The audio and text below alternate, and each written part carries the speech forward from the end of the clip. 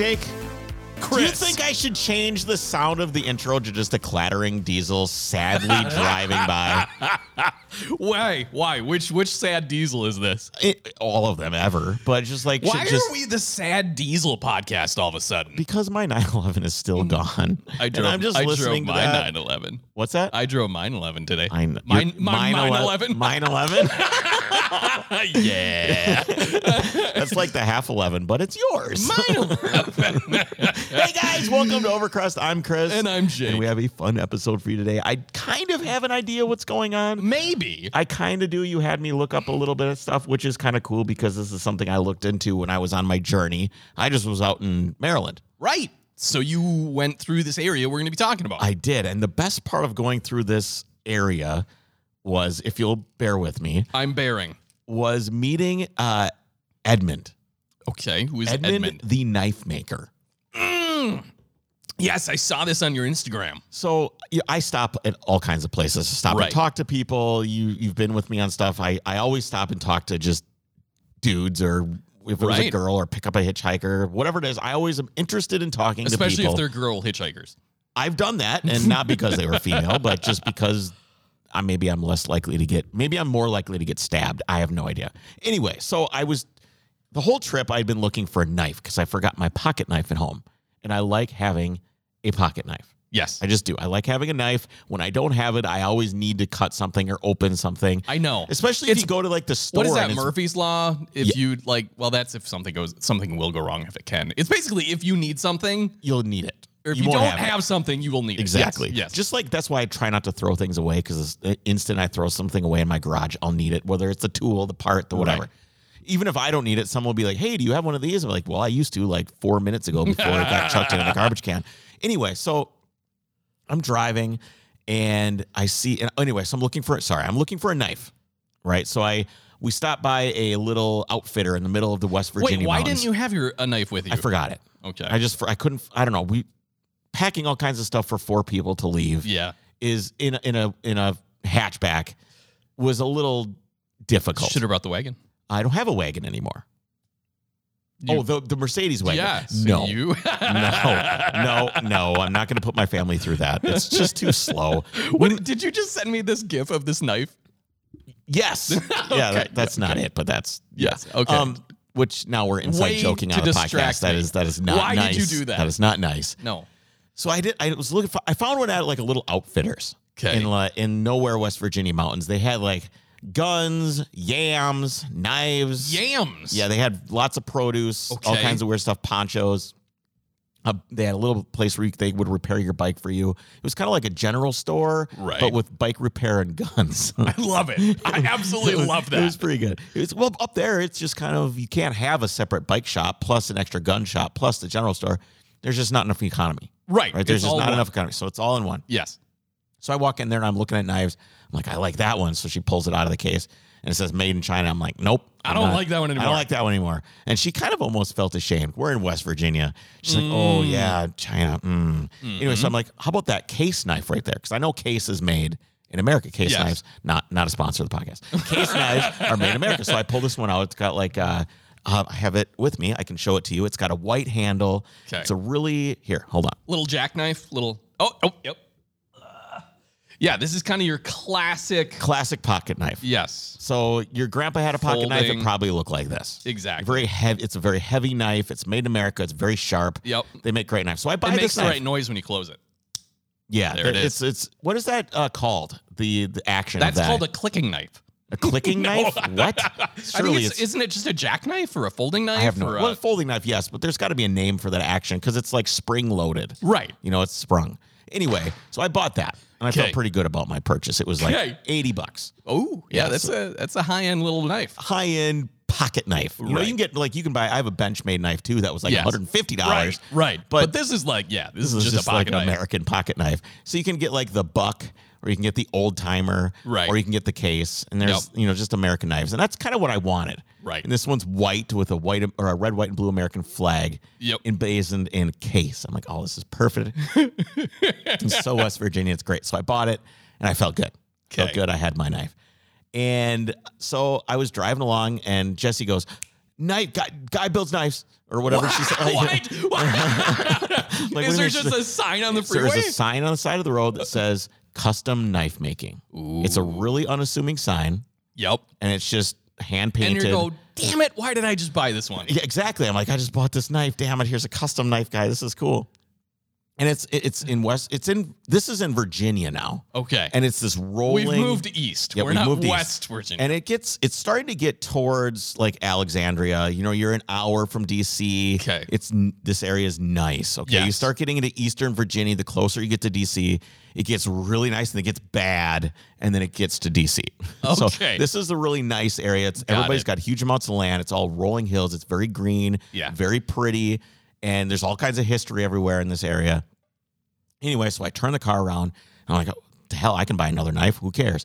So I turn the car around, and I go up this driveway, this long gravel driveway. It's probably 8-mile long driveway. Not really long, but long enough. Sure. And there's a white house Okay. with a white shop that's Okay. sitting next to it, and there's like a Confederate flag hanging in the window. Okay. And I pull up, and this guy walks out, and I go, you make knives? He's like, I do. I'm on a watermelon break. I'll be right out. What? Yeah.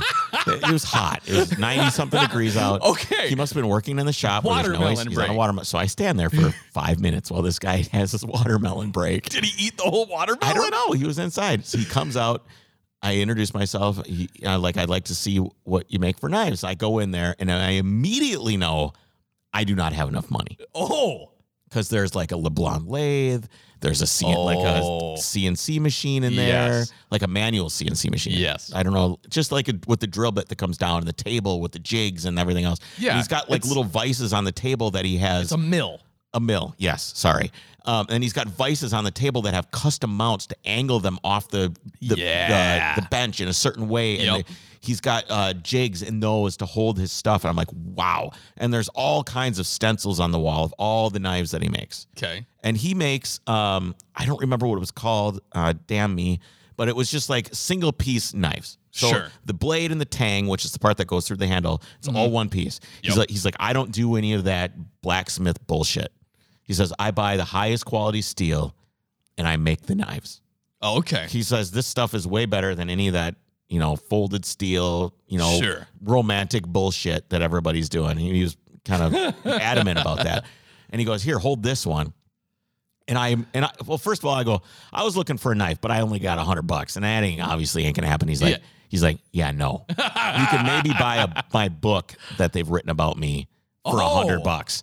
And I'm like, ooh, okay, all right. There's a book written about him. Uh-huh. So I'm holding this knife. He's like, what do you think that material on that handle's made of? I'm like, I don't know. It looks like bone. He's like, that's mastodon from Siberia. What? It's 40,000 years old. Wow. And I'm like, holy shit. I'm like, well, how much does something like this go for? He's like, about $4,000 or $5,000. Yep. And I put it down immediately. Yes. And I said, there's all kinds of stuff laid out. I'm like, where's the good stuff? Yeah. He's like, well, I can't show you the good stuff right away. I got to work you up to it. So you can't just bring out the big guns. like So then this he guy. shows me another knife, and it's got a bunch of engraving on the blade. This is just a really kind of like a simple, obviously they're all fixed blade, but simple fixed blade style knife. Yep. And it's got some engraving on it. I'm like, oh, your engraving's beautiful. Do you do any guns or 1911s or anything like Yeah. that? He's like, the guy that does my engraving is the same guy who does the engraving for Jesse James.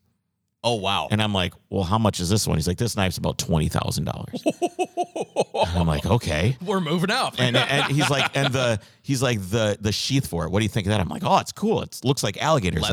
Leather, alligator, crocodile, whatever it would be. Which one lives? Crocodiles are saltwater. So this is freshwater. So this is an alligator. Okay. And he's like, it's from the Nile. This is a Nile crocodile. Wow. Sheath. I'm like, wow, this is we're getting good, right? Yep. And out of the corner of my eye, I'm looking, I see like, I can't say it on the podcast. I'll tell you later what I saw. Or if anybody sends me a message on Instagram, anywhere Something else, I'll not tell you PG. I can't even say. Okay. I'll be happy to talk to you about it one-on-one. Yes. But so in between that stuff and the other knives he showed me, he starts handing me guns. Okay. He's like, what do you think of this one? He's like handing me a gun. I'm like, oh, this is great. He's Like a rifle? Rifles, like bolt action rifles, and they are heavy. He's like, yeah, that's ironwood. that stock on. That's ironwood from like Africa. I'm like, holy shit! It felt. Yeah. I mean, it felt good. He's like, hold it up, and he's like, this guy was. Wow. Awesome. Yeah. He was. Talk about welcoming. You're some guy welcoming. literally off the street. Yep, literally off the street. This guy is inviting me into his place. Yeah. Honestly, I'm pretty good at talking to people, and I've got a good vibe about me. I don't look creepy or crazy or anything to most. Debatable. Depends on the environment, but in this environment, I'm fine. And so he's like, all right, let's open the safe. So he puts he's got a safe that's probably, if you were to buy a really nice like Wolf refrigerator, yeah, about that big. So okay, is it a walk-in safe? You could have put probably 4 people in it. Yes. Wow. Okay. Not a walk-in safe, Right. but you could put 4 people in the safe. Yes. And it's just sitting there. Wow. In my head, I'm like, anybody could just come in here. And I'm like, well, they're not. What are you going to do? Yeah. This thing weighs more than a truck. It's Yes. very extremely heavy.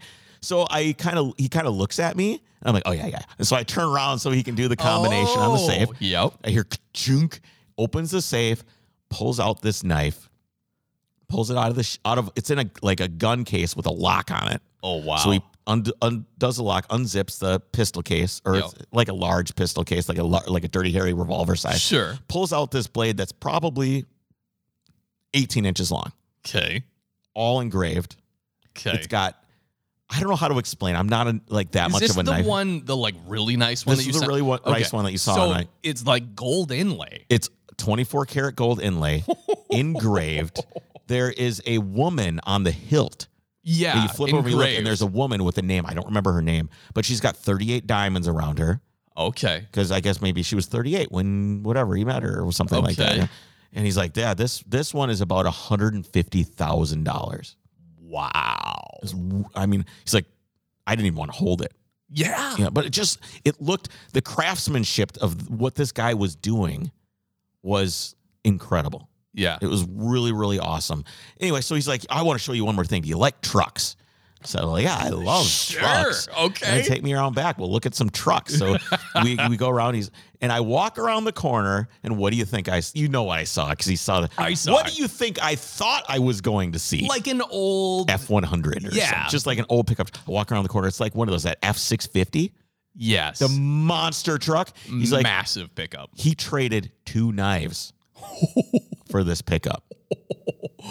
Wow. So this guy is legit. Yeah. And his machine shop makes more than knives. And it is absolutely incredible what this guy is capable of and what he can do. Are these some of the items you're not talking about? Yes. Okay. Yeah. Some of the items the unmentionables, which was really cool. Interesting. Yeah. Okay. So anyway, we talked. I had Jesse.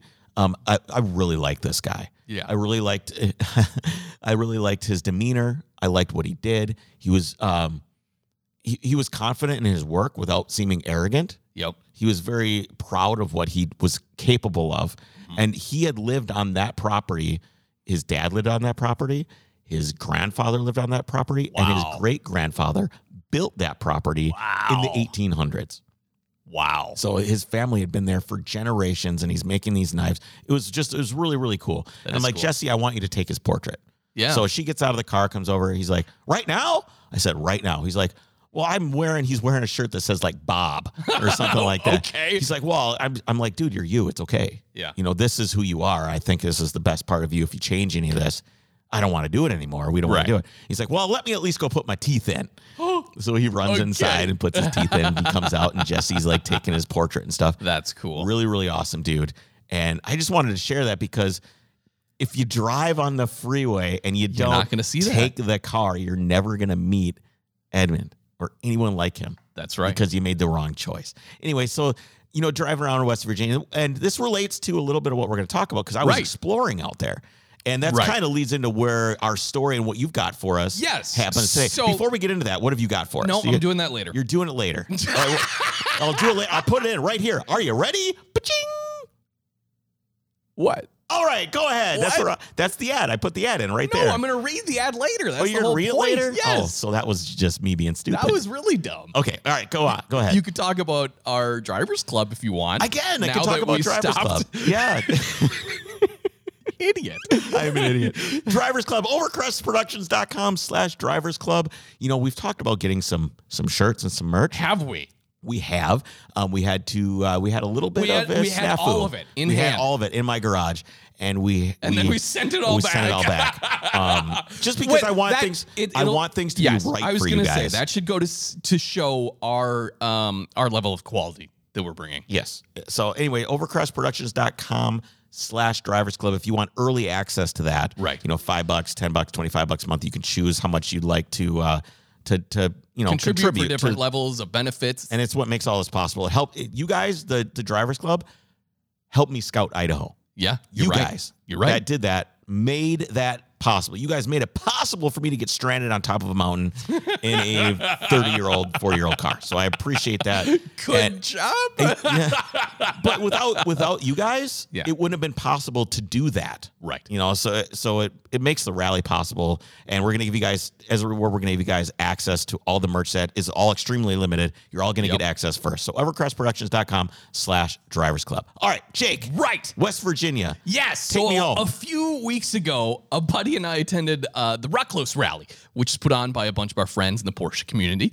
And the rally is held down in rural West Virginia. Great rally. And while absolutely beautiful, a few things kind of struck me. First off, the roads. All of the roads were amazing. They're all perfect. Technical and pristinely paved. Like they were paved yesterday. It's as if all of the state's revenue recently went into repaving every single remote mountain road in the area. And it was kind of like there's this contrast between seeing these economically depressed little communities with dilapidated houses next to immaculately graded tarmac. Yep. It was strange. I always thought it was just so they could plow it better. Because it's got to snow up there, right? I mean, but usually that's what degrades roads is the plowing and the thawing, and it doesn't seem like any of that. No, they're all perfect. They were perfect. It was strange. So it was an amazing time, and it's a great group of guys with some killer old Porsches. Speaking of which, I, as some may recall, had planned on bringing down my recently acquired 944 Turbo with the TDI. Yes. So I had rushed to get the car all set up and set to go. And just the day before leaving, I decided to really thrash the thing, right? You got to put it through your paces. Leave it to Jake to break the most reliable Volkswagen motor ever made. Yeah. So basically, I did try to break the thing. So I shouldn't be surprised when something did, in fact, break. So I had heard a pop and noticed a lot of smoke coming from the engine bay. So I pulled over and popped the hood. Literally popped your head gasket. No. So listen. So I heard a pop. I pulled over, and it wasn't smoke, but steam. So one of the coolant hoses that goes to the heater core at the firewall had blown off and sprayed coolant on the exhaust manifold. I see. So it you was pressurized a ton of plume of steam. Yeah. So I thought it was like smoke, and I heard a pop, and I was like, oh no, something bad. No, so, but you just pressurized your coolant system with so I was boost, like, probably. No, yeah. So I was like, oh, no problem. I'll just tighten up this hose clamp, refill the coolant, get loaded up, leave in the morning, good to go. Yeah. Which I did. I got up bright and Not good to early, go. headed down the road, precisely 2 miles. Pop! I pull over, open the hood, and found a different coolant hose had popped off, this time the lower radiator line. So out of like naive determination, I simply reattached the hose and filled the coolant tank with a few bottles of water I had in the trunk. I then got That's something you do when you're like 90% of the way to a place that you're going? Nope, 2 miles. No. Yeah, no, that's I was when you like, turn around. No, we're good. This is fine. It's just something. Don't even worry about it. It's fine. So I get on. You don't have to MacGyver stuff when you're 2 miles away. No, you can just go home. But I did. I then got on the freeway and made it right across the border in Wisconsin, where I'm picking up my buddy. Okay. And so I'm like pulling up to his house. He's like, "Hey, how's it going?" I get out, don't even acknowledge him. Immediately pop the hood because my temp gauge was just pegged on the way over. Right. So I expect to see another blown coolant hose, but found that the coolant was low and I think just like finally bled itself. Right. So in my blind optimism again, I topped off the coolant, threw Andy's bag in the hatch, and headed on the road. What in your addled brain? I'm gonna make it. Why did you think that this was okay? Here's this is why. 2 days in a row of this. Yes, I don't know. You haven't lived with enough failure. Right. Car failure. Here's the other thing. I expected failure, and that was part of the adventure. So I had packed up basically every single tool I own that I had worked on this car with. Yep. Because I was like, all right, it's going to be an adventure of fixing things along the way. Right. So I was already in this mindset. And you left like a day earlier than you needed to. Yes, Even. I was already accepting like, okay, well, things are going to happen. So I'm like, all right, just going to keep going and fixing it. So yeah, we got on the road and basically West Virginia or bust. Country roads, take me home. I also played. Did you play this song when you were driving? Yes, I also did. So, I belong. West Virginia, Mountain Mama. Everybody hates us right now. It's so great. All right, and so we eventually made it. A total of 4 miles down the road. The red light at the top of my temp gauge was glowing an infuriating red. And so we pulled off the freeway and luckily happened to be right by this old Volkswagen shop that I used to go to when I was in high school. And one thing I have to say about this dumb car is the reactions you get are priceless. Oh, sure. People either love the thing or are just dumbfounded. And the consensus of the guys at the shop were pretty much split 50-50. Like, that thing's so cool, or What are you doing? why? Yeah. Yeah, but they were nice enough to attempt to pressure bleed the coolant system, suspecting that the non-factory hose routing was causing a big air bubble and therefore overheating. Problem was, we saw a continuous stream of tiny bubbles coming up through the expansion tank. Tiny bubbles. That is a song, isn't it? It is, totally. Okay, I was thinking that as I was writing this. Well, apparently that's indicative of a head gasket leak. Right. Which in hindsight makes perfect sense. I would have told you that the first time that happened if you would have called me. I know. So my injection timing was way off. So I was pushing way too much compression and basically blew through the head gasket into the coolant passages and was pressurizing the coolant system with compression, which explains why the coolant hoses Kept constantly blowing off, yeah. blew off. So what you did is you went home. I was going to say, while you are like constantly shaming me into just changing the damn head gasket on the spot, I did not. You wussed out. I took the easy route. You wussed out. Yeah. You wussed out. I was like, here's the thing. I was pissed at that point. I was like, I really wanted to do it, but now we know it's a head gasket. I just couldn't see doing the head gasket and then hitting the road again. I guess. I don't know. So you actually would have done that. Yes. You would have done the head gasket and gotten back on the road. I've done worse. Yeah, true. What I did is I limped the 944 over to my dad's house, then drove the C10 back to my house and piled in the Macan and tracked that down to West Virginia. I think the difference between you and me is I can't take another car. Right. Like if I go home, I'm done. I don't have a Macan to get into. I can't leave a broken car with my wife and take the Golf. You're right. This is it. I don't have any other options. So while perhaps lame, it was by far the most comfortable car there by a long Except shot. for the tractor. True. Yeah. That's not the comfy. most comfortable, but yeah. I mean, perfect AC, quiet, cooled seats, lane assist, and performance capabilities that far exceed any 944. I mean, my Mercedes has a couple of those options. Does have AC and cooled seats, but doesn't have any of the rest. Your car has cooled seats, Yeah, huh? absolutely. Haven't you seen those beaded seat covers I have? I was waiting for it. I was like, no, it doesn't. So it was cool to make it down there because what was the whole point of going to the rally was hanging out with these guys. Yeah, absolutely. You know, and it was affectionately known as the Mom-mobile at the rally, but it was a great time. So before I get into the rally itself, let's take a minute to talk about our sponsor, Petrolbox. Petrolbox is a monthly service made specifically for the automotive enthusiast. Each month, they carefully select items, including tools, detailing supplies, apparel, garage gear, stickers, and publications to be sent right there to your doorstep. It's a curated selection of the latest and greatest gear in the industry. And there's actually 2 different levels of subscription to choose from, Chris. You have the Petrolbox Basic, which costs what? Less than $20 a month. I thought you were quizzing me. I was like, I don't know. I know. That's why I just kept going. I saw the fear in your eyes.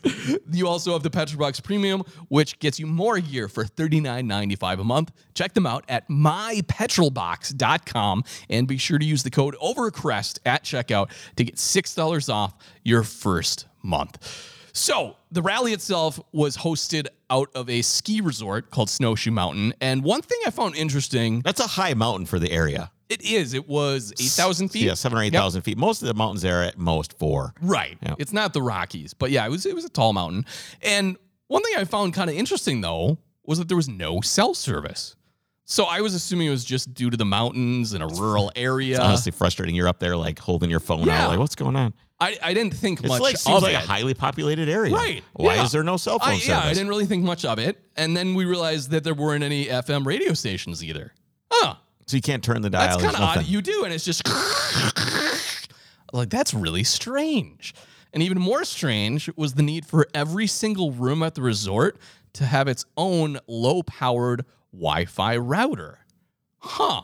Also strange. It wasn't until the second day of the rally that I kind of put it all together.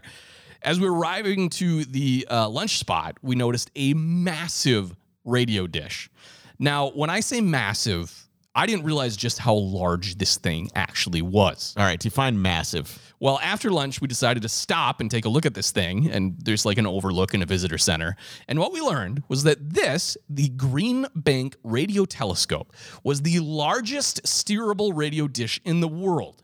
This behemoth weighs 7,600 metric tons and is 485 feet tall, which is 60% taller than the Statue of Liberty. Jeez. Okay. Well, let's be clear that once you see the Statue of Liberty in person, you're woefully disappointed. I've never seen it in person. It's not very big. Okay, well, this thing was much It's like bigger. walking up and meeting you. You're like, oh, I thought you'd be hi tall. down there. You know what I get from people when I do meet them? A, I thought you'd be shorter. And B, I thought your car was creepy. How big did they think you are? Good for how much crap you give me. Apparently, they thought I was a legal midget. All right, so the parabolic dish on this thing measures 100 by 110 meters, making the total collecting area 2.3 acres. So this is basically sitting there receiving radio waves from space at all times. Yes. So, but it's 2.3 acres, the dish. This thing could house 2 complete football fields easily. Right. So There- it's basically waiting for aliens to go, hello. Yes, Hello? I'll get to that. I'll get to the purpose of it here in a You know minute. what'd be interesting is if we start hearing alien, because we blast American music. Yes. What if we started hearing alien music? It's like, what would we think? It's just dubstep. Either that or they end up showing up because they heard our music and like, yeah, we got to wipe you guys out. Guys, I'm It's- sorry, your taste in music. not good. That's the item that they use to decide if Yes. civilizations live or die. Yep. Is their taste in music. Yes. Absolutely. Okay. If they use auto-tune, you're dead. Yep, If that's they don't, it. you're fine. So back to this massive radio telescope. This thing it has over 2,000 individual surface panels that are independently operated by 2,209 small actuator motors that allow the dish surface to focus, right? Okay. Each of these panels are made from aluminum manufactured to a surface accuracy of better than 50 micrometers or 2/1000ths of an inch. Jeez. Super precise panels. What makes this dish so impressive, Could you imagine however, roller skating on those? That'd be great. it'd be super super smooth. smooth. Super smooth. What makes it so impressive, though, is that the entire contraption can be moved or positioned at different angles in the sky, making 85% of the local celestial hemisphere accessible. So they can just point it The anywhere. whole massive, nearly 3-acre thing can just move. Wobbles around. Yes. So, what is this thing used for? Well, Listening in on people's phone calls. Not listening in on people's phone calls, apparently. no. Oh, I was going to say if there's no cell phone service, nobody's calling anybody and they're not listening in. Just wait. Okay.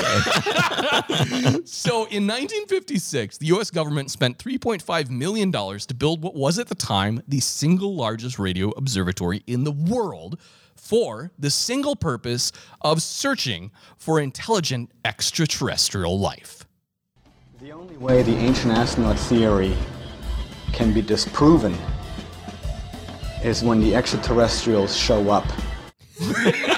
I really wanted to find a clip of that's just that weird Oh, is guy it the from the aliens History guy? Channel. I just wanted him going, aliens. That was as close as I got.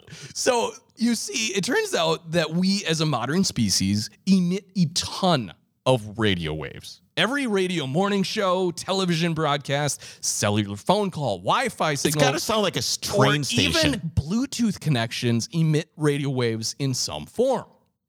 And they've been leaking out into space since their invention, traveling for millions of miles. So much for covert ops here. Exactly. Have you heard the theory about like whether we should be looking for aliens or not? Yes. Yeah. I read about that. Yeah, and so one guy says it's like a baby screaming in the woods trying to get attention of a bear. Like, that's not going to end well. No. Why would you do that? And the odds are is that we wouldn't know that the aliens were here until it was far too late. Oh, yes. Yeah, far too late. Yes, I did. I ran into some really weird conspiracy theories researching this whole thing. And one of the quotes is, "Oh, they've been here for years." It's interesting. Like from my perspective of listening and reading about all this other stuff, obviously we had the Area 51 guy on and did the Lockheed stuff. I'm interested in this. Yeah, I am too. If you look at the evolutionary, what it took for humans to exist as an intelligent being, you look at the evolutionary structure and the path that we took to get here, could it have happened any faster than it happened for us? Are we? Because everything started from the Big Bang. Right. So we're on the same timeline as everyone else. So are we first? Are we first? I doubt it. Or how much? What are the odds of us being first? You know what I mean? Pretty good. If it happened at a pace that's fast enough that the evolutionary, because why would it be faster for any other species? I don't know. Maybe their star happened to be slightly closer to the center of their galaxy and mass coalesced The faster. thing is that I look at it in terms of if a species existed 1,000 years earlier than we did, is that enough time to get them up on the Kardashev scale, which we've talked about before? Is that enough time to get them to like level 1 or level 2 where they'd be able to harness stars and galaxies and be able to get here? Here's the sad truth, I think. You're wrong. If it's a sad truth, you're wrong. At what point is a civilization able to harness energy that allows them to manipulate space and time? You know, how much longer do you need to exist than we have to be able to do that? Ways. Yeah, 100,000 years, 200,000 years? Is that enough time? I don't know. I'm not sure. When you look at the time, we're so off track. Not really. Okay, when you look at the time span of the universe and of the existence of our planet, compared to how long humans have been here, it is such a blip on the cosmic time scale. But you can't. Here's the thing, though.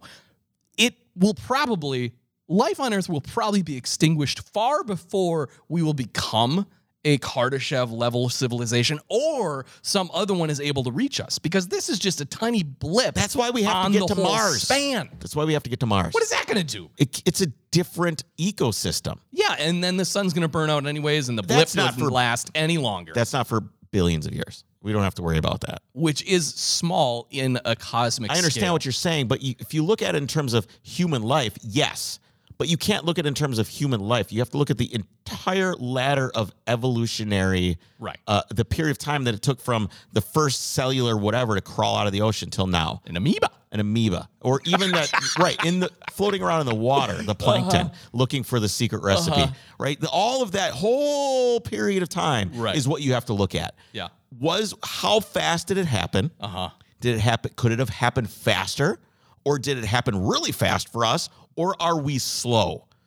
That is what you have to understand if there's other intelligent life out there, which there undoubtedly is. If you just saw the new satellite that they're using, I forget what it's called, shame on me. Yeah, and they just took a picture of one teeny little bit. If you hold a grain of sand at arm's reach, that is the amount of space that they took a picture of. And there's like hundreds of galaxies in this space. Obviously, there's other intelligent life out there. Mathematically. The problem is that's so far away. It is. It's really far away. But I'm just saying, what's the time frame? Are we good? Are we really good at evolving? Are we I bad? bet we're average. Okay, we got to be average. So we're average. But that means that if we're average, that means some are a little bit ahead of us, some are a little bit behind. Are the people ahead of us at a point where their civilization can travel here? I don't think so yet. Here's the hope. If there were other advanced civilizations. One more thing. What? The radio telescope is receiving radio waves from space which travel at the speed of light. Yes.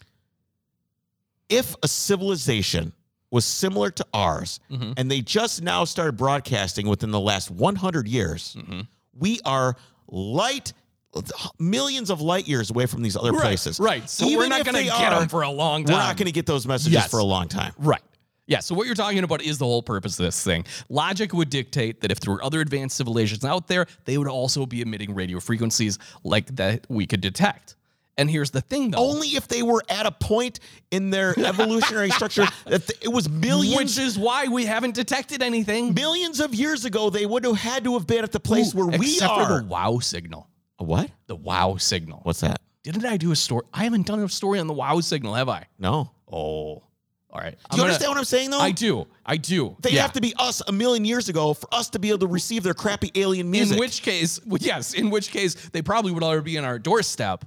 Because of a million years of evolutionary light speed they'd travel. be Kardashev 9000. Right. They'd be opening micro wormholes and sending their alien music to us in real time. Right. So here's the thing, though. If we're able to detect this alien dubstep, this telescope has to be extremely sensitive to detect any signals. Right. It's so sensitive, in fact, that any surrounding radio frequencies would affect the telescope's calibration. So, in 1958, along with constructing this massive radio telescope, the U.S. government created the United States National Radio Quiet Zone. The National Radio Quiet Zone, or NRQZ as it's called, is a roughly 100 square mile area surrounding the 100 telescope. square miles? Yes. Does anybody live there? Yes. A lot of people. Do they have not cable? a lot. What do they Yeah. do? Yes. So, well, here's the thing. In the 1950s, that didn't really affect people's daily lives that much. Right, because there was no Right. cell phones or Right. anything. And But so what? today, You didn't have listen this to the radio. makes life in Greenbank, which is a town inside the NRQZ, quite different. What's the population of this town? There's Greenbank. There's also Sugar something. There's a couple different towns Okay, there. okay. Yeah, there's a few different ones. So there's no AM or FM radio, no cellular service, and no extended Wi-Fi. So did you go to any of these towns while you were there? Yes, we were there the whole time. Yeah. Okay. So I don't necessarily remember them, but I was there too. Great rally, by the way. They really do a good job. Do you think living in this town, obviously you've got some modern things. Yes. But does the social culture of these towns seem more like the 70s? Yes, it does. Everyone says it's like going back in time to the 50s. Wow. Yes. For better or for Everyone worse. goes to the library because that's where your basically hardwired computers and internet connection are. You can have it at your house too, but No Wi-Fi. no Wi-Fi. You can have Wi-Fi, but it's super like you have to have your router in your room with you. That's why the hotel had routers in every room. Uh-huh. They didn't have just a mesh network can't bleed. because that's too much. Right. Yes. So the restrictions are so strict for radioactivity that there are official radio police that drive around enforcing these restrictions. My main function is to look for radio frequency interference to the radio telescopes and also to go out and inspect radio transmitters that have been built within the quiet zone to make sure they're not causing us any problems. So my illegal booster on my CB radio wouldn't be good. It'd be bad. Yeah, it'd be bad. Be way bad. So this guy is just in a truck with a giant like radio detector thing Right. driving around. And he's like, most of the time I just have to help people, like tell them, hey, he's like, electric fences can start grounding out and that'll give out too much frequency. Like just things that aren't even radio He's transmitters. a radio cop. He's a radio cop. Yep. Yep. It's Not like RoboCop, but radio cop. So here's the other thing. You talk about the people living in these areas. Because Greenbank is one of the towns in this area, it has zero signal activity. It attracts a certain type of person besides the people that have already lived there. Yes. You see, there are some people that claim that radio frequencies make them sick. The condition, called electromagnetic hypersensitivity, has no scientific basis and You ever is seen not Better Call recognized. Saul? I know The of it. brother of the main character in Better Call Saul has this. Oh, really? Has this affliction. Okay. So he has no electricity in his house. You got to put the cell phone in the mailbox before you Okay. come in. Yes. Yep. So, but it has no scientific basis and is not recognized as a true medical diagnosis. No, but being crazy is a medical Yes. diagnosis. Well, here's the thing. As of 2005, the WHO recommended that claims of EHS be evaluated to determine if a person has a psychological condition and to assess that person's environmental issues for other things that are not actually EMS. Right. So it's very interesting, these people, Chris. I moved to Greenbank for refuge. They built a cell phone tower about a third of a mile away from my home, And 9 months later, I was injured from it. And actually, at those times that when I was extremely sensitive or injured by electromagnetic radiation, I could tell you where the fluorescent lights were in the floor below. I don't have to see them. I can feel them. Sure you can. By the way, they've done like double-blind studies multiple times. People cannot detect that. My eyes can. When I'm in a room with fluorescent lights, Yes. I hate it. Yes. So while many feel these people are simply crazy, it doesn't stop them from moving to the National Radio Quiet Zone in Green Bank. The problem is, this is a teeny town and can't support the influx of people who, quote, aren't able to assimilate into the primitive nature of Green Bank. It lacks a Starbucks, an organic food op, or a wide variety of psychological services, for instance. So-called electrosensitives often see themselves as health refugees to a place where the local community struggles to get access to fresh food and standard health care. Diane Shao is a celebrity in the electrosensitive community and moved to Green Bank in 2007. In a recent interview, she stated that she comes from a middle-class family and isn't afraid to, quote, assert her needs in a town whose longtime residents are predominantly working simply to survive. A term that I created was technological leprosy, where people carrying devices injure me and I have to stay away from them and live more like a leper. I mean, it's not that I'm contagious to the people, it's what they're carrying is injuring me. So these towns are like gritty, blue-collar, salt-of-the-earth people. And then you have these weirdos coming into town who are super, like, privileged and acting like... Right.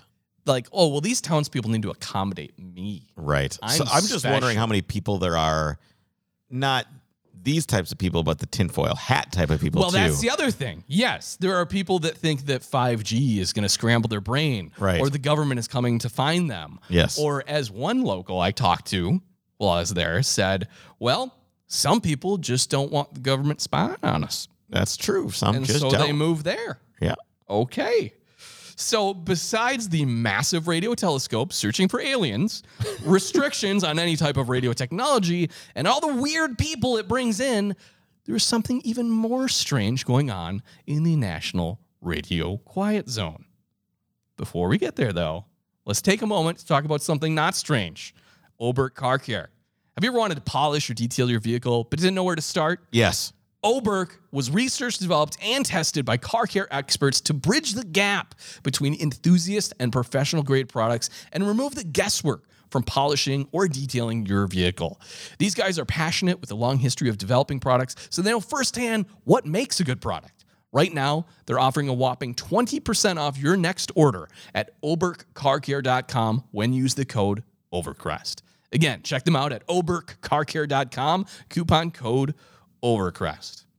All right, Chris.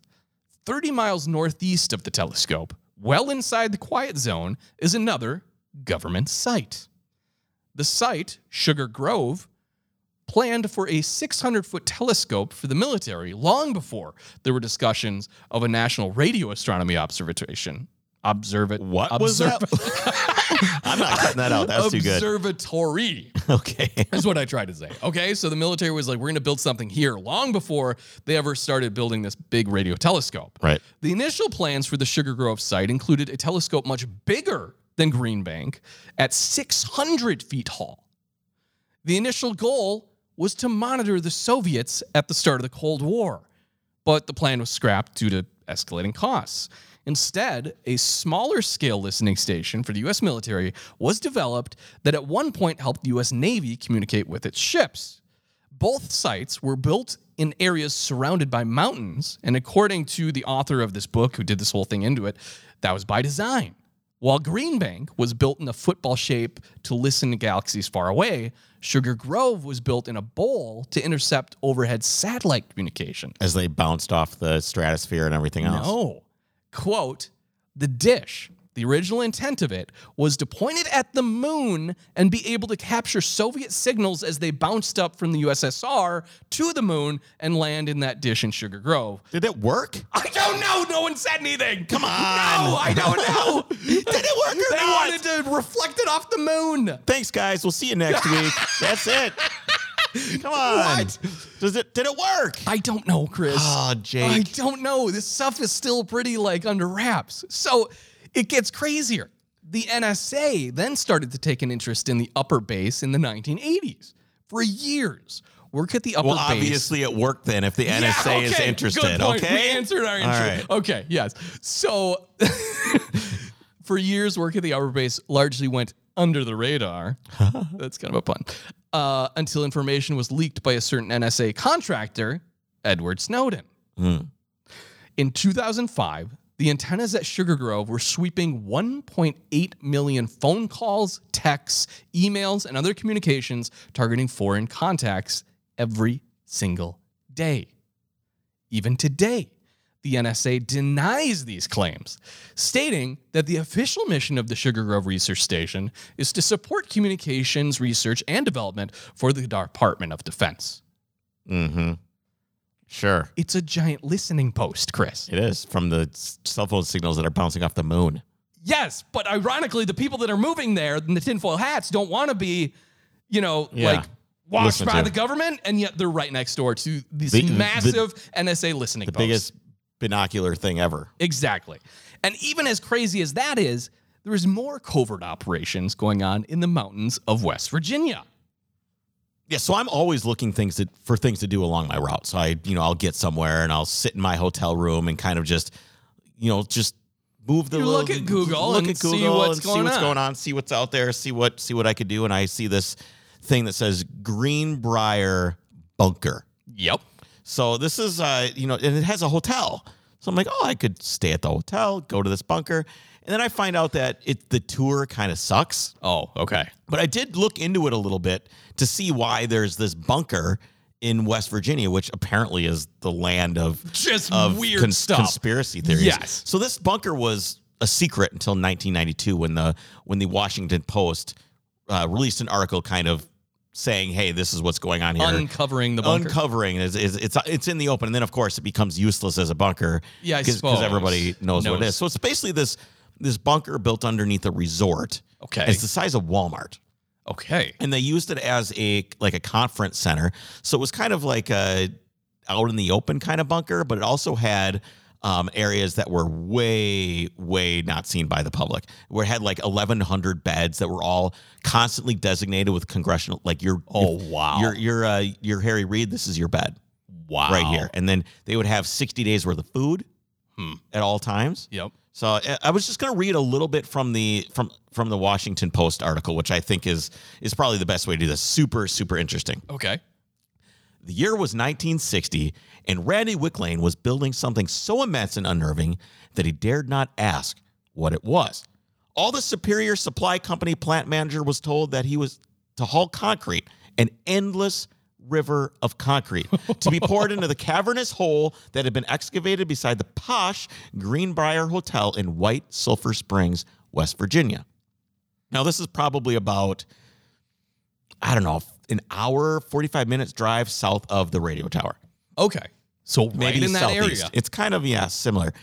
He remembers the urgency about the job. His supervisor hollering, "Hurry up!" even instructing him to push the legal weight limit on his truckloads and paying the fines that resulted. So you got to keep in mind, if this is 1960, what are we in right there? The Cold War. Right. So this is this is full duck and cover time, right? Yep. It's like the cartoons with duck and cover. Atomic warfare is like this thing that is, Eisenhower is president, I think, around this time. This is a very unnerving time for Americans. So yeah, hurry up, put whatever concrete weight you need to put in that truck. Let's get it in there. Let's just get it done. To keep up with the job, Superior Supply had to purchase 2 more concrete mixers, and still it was stretched thin. Over the next 2.5 years, Wicklund estimates the company had hauled some 4,000 loads of concrete and poured 50,000 tons of concrete into the abyss that scrapers, rippers, and air hammers had carved out of the shale. Cost was never an issue. So what do you think you're thinking if you're this guy? If you're this What dude just is hauling, this? what are we building? What is going on? Yeah. When construction on the facility began in 1959, near the end of the second Eisenhower administration, the Cold War was at its height, and a fear of Soviet nuclear attack was deeply embedded in both the psyche of ordinary citizens and in the thoughts of Pentagon planners. Americans were excavating backyards for bomb shelters, storing cans of Campbell's soup on basement shelves, and screening duck and cover films for school children. Meanwhile, the government was building a number of relocation centers on the East Coast. Most were carved out of mountains and became alternate command posts for the president and cabinet or communication centers. It was the heyday of the doomsday planners. Continuity of government, as it came to be called, evolved into a military subspecialty. Near Berryville, Virginia, Mount Weather was hollowed out of solid rock and filled with state-of-the-art communications equipment, underground reservoirs, and banks of computers. Another such facility was located at Raven Rock Mountain in Pennsylvania, near Fort Ritchie. The Greenbrier Resort that housed the bunker was different in that it relied more on the element of secrecy than on any mountain of rock to shield it from incoming bombs. Yet, despite the discretion of resort staff, the existence of some hidden government installation there was widely known. One former government official says he was told that so many people in the White Sulphur Springs area knew about the facility that the government dispatched 2 men who had not been briefed on the project to mingle with the locals, posing as hunters to learn just how much was known and what was being said. It's like they got secret shopped. That is awesome. Yeah. According to the official, the 2 returned to Washington a few days later with so many details about the facility that they had to be given top secret clearance. So these guys didn't have top secret clearance. No, but by the time they got back, They're like, they needed it. Okay, yeah, you know all of those things. From the beginning, the Greenbrier Relocation Center has been run by Forsyth Associates, an obscure company ostensibly based in Arlington. Okay. It's got to be some black money thing, right? yeah. You think? Standing at the ready to operate the facility, whose entrance is only steps away from one of the Greenbrier offices, Forsyth has a cover that shows a genius for simplicity. The company's 6 or 7 full-time employees emphatically deny any involvement with the government. They say that their job is to repair and service Greenbrier's nearly 1,000 television sets and provide the hotel with a television service. That's what the entire company does. That's the cover story. That's a terrible cover story. It is true that Forsyth Associates employees repair TVs and deliver cable programming to the hotel guests. And it may be true that some of the company's employees know little or nothing about the classified site. But there have been plenty of signs that the company is not simply what it appears to be. Forsyth maintains a complex of antennas ostensibly used to deliver cable programs atop a nearby mountain. A former government official who visited the site says that one of the antennas has a tube-like sensor designed to detect the brilliant light emitted in a nuclear flash. That sensor, he said, would trigger an alarm within the underground facility. The company has at least 2 offices at the Greenbrier, one a maintenance shop for technicians and supplies, the other an administrative building in an area seldom used by resort guests. The front door of the administrative office has 3 separate locking mechanisms. A date and time lock on the inside, and on the outside, a Yale lock and a magnetic key card lock. Wow. So it's decent. I mean, we're talking 60s lock technology Still here. pretty secure. Chuck Oder, still an engineer. So I took sections. It's a little non sequitur because I didn't want to read the whole thing. That's So I just okay. took some interesting stuff. Chuck Oder, still an engineer with Mosler, who they built the door for the Greenbrier, helped build the blast-proof doors for the Greenbrier. His project records note that he received an order for 4 specially built doors in February of 1960. The entry simply read, Greenbrier Hotel. But it's not like you could go to Google and look up Greenbrier Hotel, right? Right, I mean, true. You'd never know what the Greenbrier Hotel is. You're just like, all right, we're making doors for Greenbrier Hotel. What the hell kind of hotel is this? What hotel is this? Is it like some bondage place or what? But in the project jacket and the archives of the company, there is a wealth of information about Mosler's contribution to the project. Besides the specifications, one set of blueprints is written, Greenbrier Hotel, White Sulphur Springs, additional facilities. 2 of the 4 doors ordered were gigantic, built to shield vehicular entrances. One was designated GH1, the other GH3. With its frame and assembly, GH1 weighed more than 28 tons and measured 12 feet, 3 inches wide and 15 feet high. The other door, GH3, weighed more than 20 tons. The doors were 19 and a half inches thick. Each was hung with 2 hinges. Those hinges alone weighed 1.5 tons. The hinges. The hinges, a 1.5 ton door hinge, according to the records. Yet the doors were so delicately balanced that they could be opened and closed with the application of a mere 50 pounds of force against their surface. Wow. The other 2 doors were also built. A hatch-like door measuring 3 feet by 3.5 feet and a personnel door 7 by 8. Ordinarily, the larger doors would have been constructed with 2 panels or leafs, but the Greenbrier doors were a single leaf. Single leaf construction maximized the door's strength, eliminating the vulnerability caused by a seam. Engineering instructions from the time note, quote, "The locking devices shall be operable from the inside only and shall be protected against any possible damage by the blast action against the outside surface of the doors. In keeping with those instructions, large wheeled handles were fitted on the inside of the 2 larger doors." Okay. So I'm guessing these doors are just almost always open Yeah. unless You need they're to shut. And Yeah. if they're shut, you're in there. Yes. So you probably want to come out so you'll open it eventually. So it doesn't matter that it can only be open from the inside. Right.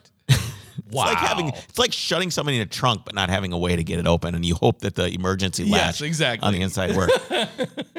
Oh, here we go. Placing the handle on the inside served 2 functions. First, it enabled those inside the facility to lock themselves in against those who might otherwise try to enter. Yep. Most importantly, as the instructions note, it protected the locking mechanism from the blast. Turning the handle one way slid giant pins or rollers into the fittings behind the frame. Turning the wheel the other way released the pins. Not surprising, the whole apparatus resembles the workings of a safe, but instead of deterring robbers, it was meant to withstand an atomic explosion. Wow. A bomb's initial impact would theoretically be absorbed by the door, then spread to the frame, then finally to the wall of concrete poured around the frame. The door would bend inward under the strain, distorted and bowed. Then would come the reactionary pressure after the blast. The door would recoil, or as the experts say, rebound, shooting outward. Without huge pins to secure it, the door might fly off its hinges on the rebound. That's why the hinges weighed 1.5 tons. Wow. From Mosler's Hamilton, Ohio plant, the doors were moved to West Virginia by train.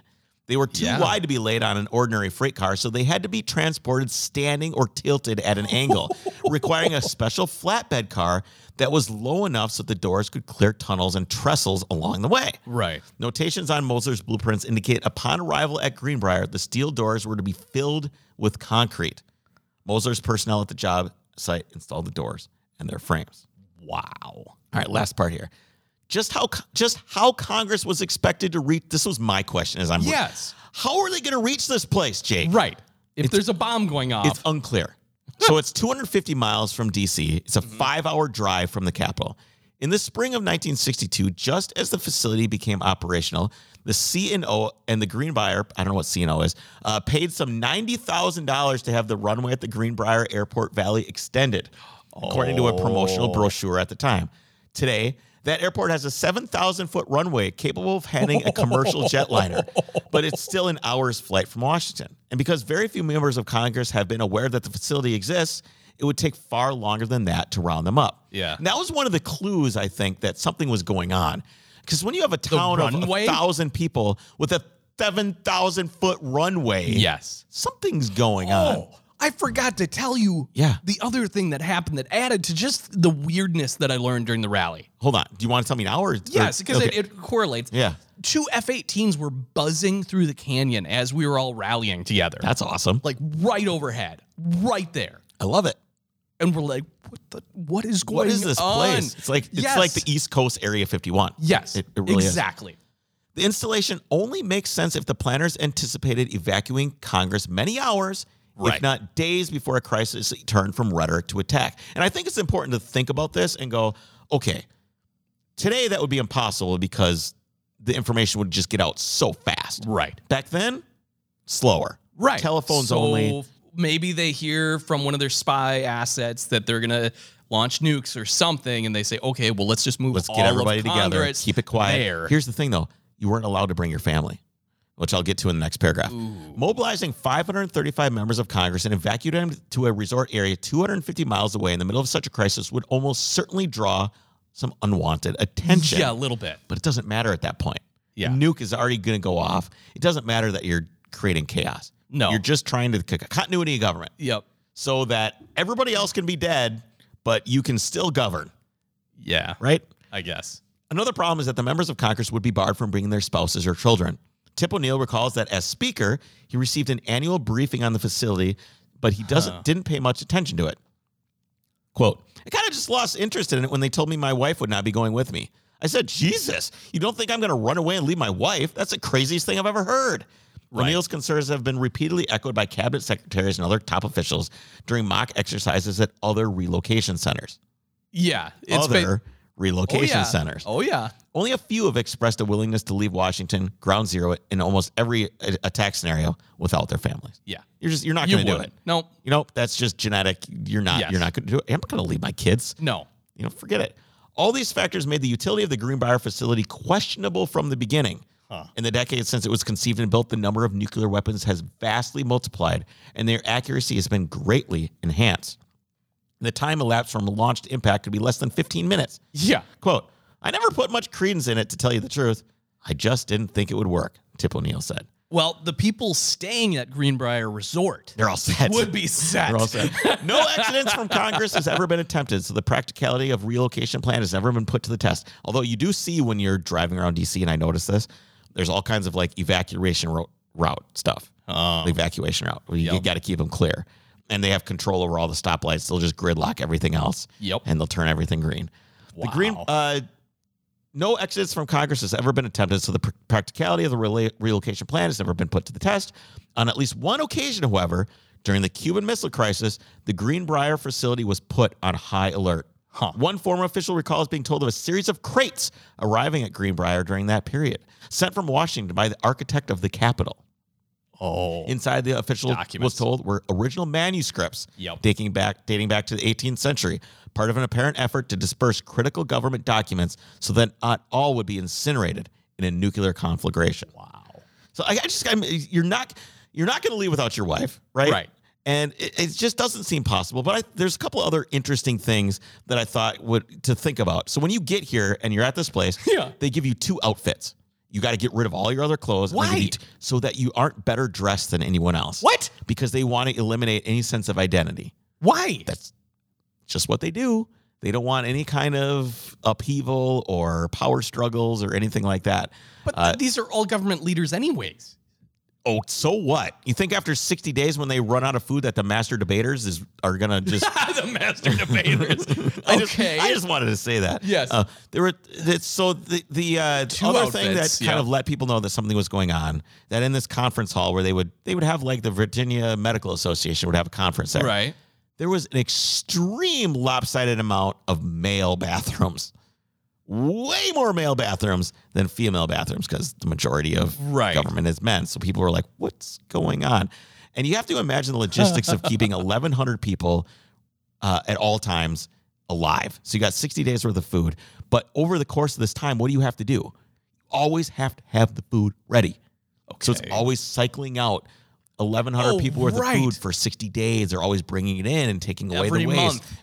Every 60 days or whatever. Wow. So anyway, that's Project Greek Island in a nutshell. There's a lot more, but that's a nutshell. That's where all your master debaters are going to go, and they're basically after 60 days going to eat each other alive. Yeah, West Virginia. Who knew? Yeah, exactly. Lots of crazy stuff going on. Well, that's it. That's it. That's it. All right, lots of crazy stuff going on. That's it. The East Coast Area 51, ladies and gentlemen. I like that. I think it is Area 51. for sure. All right, that's it for now, guys. We will see you next week. Take care. Country roads, take me home.